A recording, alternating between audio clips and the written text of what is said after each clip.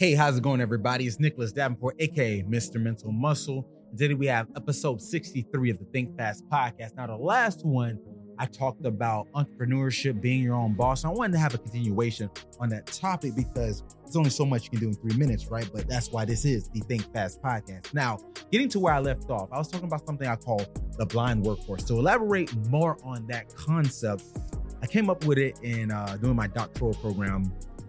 And the concept was a workhorse. Think about the horse with the blinders on, or even a mule that's pulling a plow or some kind of work material across the field.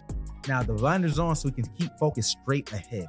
Now, while he can't see from side to side, he knows that the goal is straight ahead, and he keeps going, keeps pulling, and that's what it's for, to keep the horse working.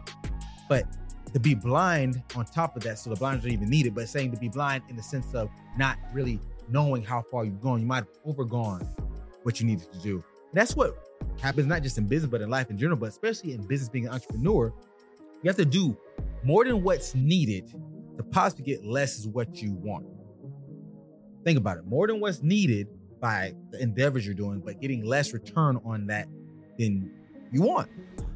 And that sounds unappealing. Like I said, I've mentored numerous people in the field, my specific field, and how they grow their business. And I've heard some things that made me say, you know what? This may not be for you. Now, can they keep going? Fine.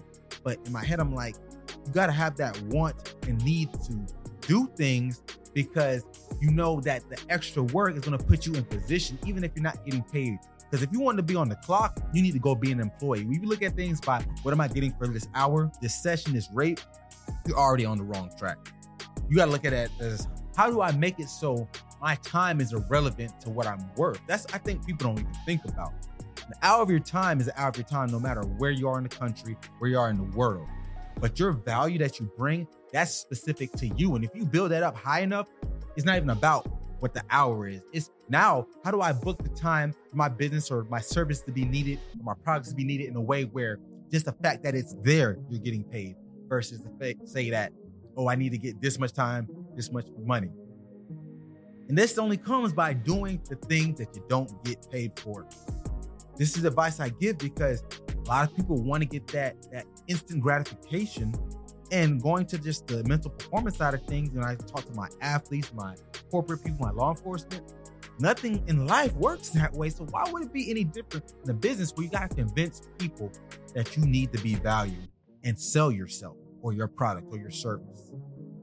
It just don't make sense, guys. So I'll leave it with that. Be the blind workhorse. Understand you got to do more, way more sometimes, to get that return on investment. And when it does come, it'll be worth all that it should be. Thanks, guys. Tune in, and hopefully this helps to get your business and your mind right.